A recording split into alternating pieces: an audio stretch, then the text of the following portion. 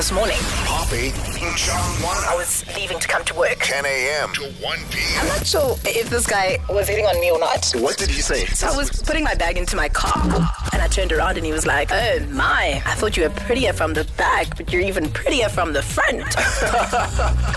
Did he wink and walk away? Kept it moving, like it was nothing to him. Dave from Alberton, legit hit or not? There's only one line that's better than that, and is that, does this napkin smell like chloroform? Unbelievable.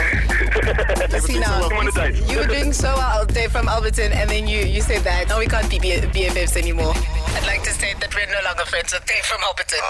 House of Poppy on 5FM.